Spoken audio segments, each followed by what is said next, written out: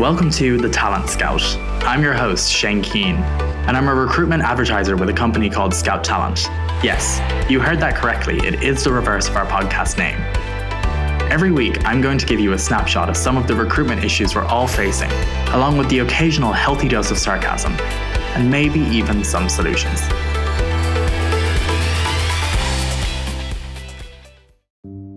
As you hopefully know by now, at Scout Talent, we are passionate about the world of recruitment. We work with our clients to support as much or as little of their recruitment process as they need us to. One area that we often find ourselves supporting our clients with is the screening process prior to interviewing. This step is often overlooked by clients and results in time wasted interviewing the wrong people and good candidates falling through the cracks. As such, on today's episode of the podcast, we're going to talk about the rating, ranking, and the initial screening of candidates. The benefit of getting this step right is that you ensure you spend the bulk of your time and resources courting the right talent for your organization. It's invaluable to the overall recruitment process. Now, before we get into reviewing candidates, it is important to establish what exactly the right source of candidate for your organization looks like. Similarly, be mindful of the sort of information you're asking for from them. There is truly no point in asking for a cover letter if no one is going to read it, and in my experience, no one reads cover letters, but perhaps you're one of the rare recruiters that do. Once you've established how you're going to be measuring your candidates and what you're going to be measuring them on, the process of rating, ranking, and initial screening should kick in no later than 5 days after you've posted your first job advertisement. The reason you want to get started on this process quickly is because you don't want to miss out on good candidates that may be applying for multiple roles. Similarly, you also want to know quickly if your job description isn't attracting the right candidates. If that is the case, then use what you're seeing in your candidate pool and adjust your advertising approach accordingly.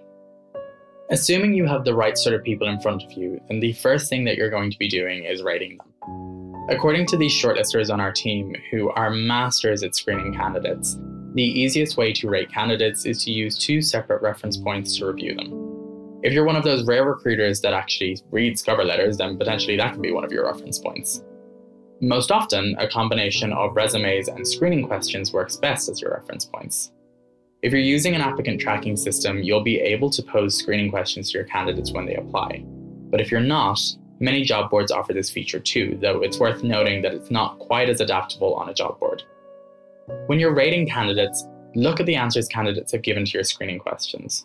Check these answers to make sure they're actually a qualified fit, and then review their spelling and grammar. Assuming here everything is sufficient, cross-reference the details you've received with their resume. It's not the end of the world if the two don't match completely, as many candidates use a copy and paste resume.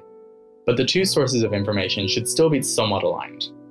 Depending on how you're reviewing your candidates, be it applicant tracking system or some other method, you'll need to establish how you're going to sort your candidates.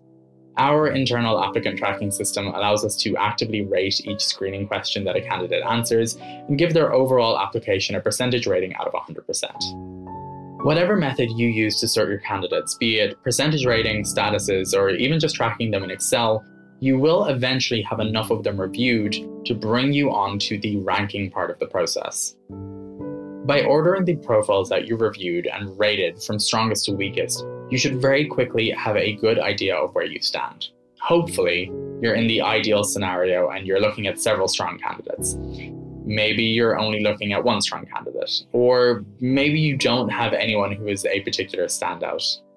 Ordering your candidates against the overall group of applications will give you great insight as to what is currently available in the talent marketplace.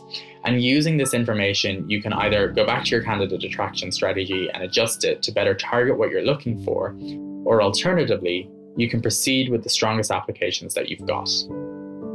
By this point, assuming that everything is going well, you are now ready for some first round screening interviews. You can carry these out however suits you best, but our recommendation here at Scout would be to carry them out in the form of 15 to 30-minute video interviews, and then recording the interview as well so that you can refer back to it at a later date. By this point, assuming that everything is going well, you should be ready for some first round screening interviews.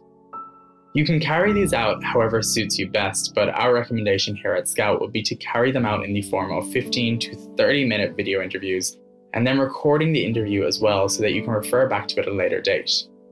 This interview is designed to give you a clearer picture of the candidates that you're curious about, but it certainly shouldn't be the only interview your candidates go through.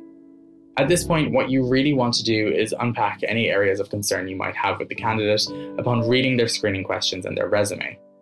You also want to make sure that their salary expectations align with what you're able to offer. Important questions to ask will likely vary from organization to organization and role to role, but make sure to verify your candidate's qualifications verbally and to also walk through their relevant experience. If there are any gaps in their resume that you've noticed, you should absolutely ask about them here as well, rather than making assumptions. A strong rating, ranking, and screening interview will reduce cost and save you time when it comes to overall recruitment processes.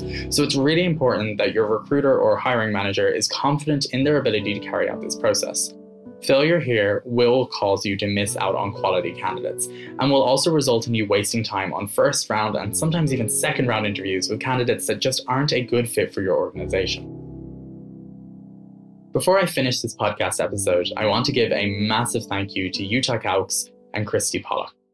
Both of them are incredible recruiters in their own right, and their experience and wisdom when it comes to recruitment is the source of the content of today's podcast episode. Talent Scout is a Scout Talent production. If you've got a challenging role that you're struggling to fill or an applicant tracking system that just isn't meeting your needs, then the Scout Talent team can help. The Talent Scout podcast is hosted by Shane Keane. Researching is by Mark Sheehan and Shane Keane. Production and editing is by Mark Sheehan.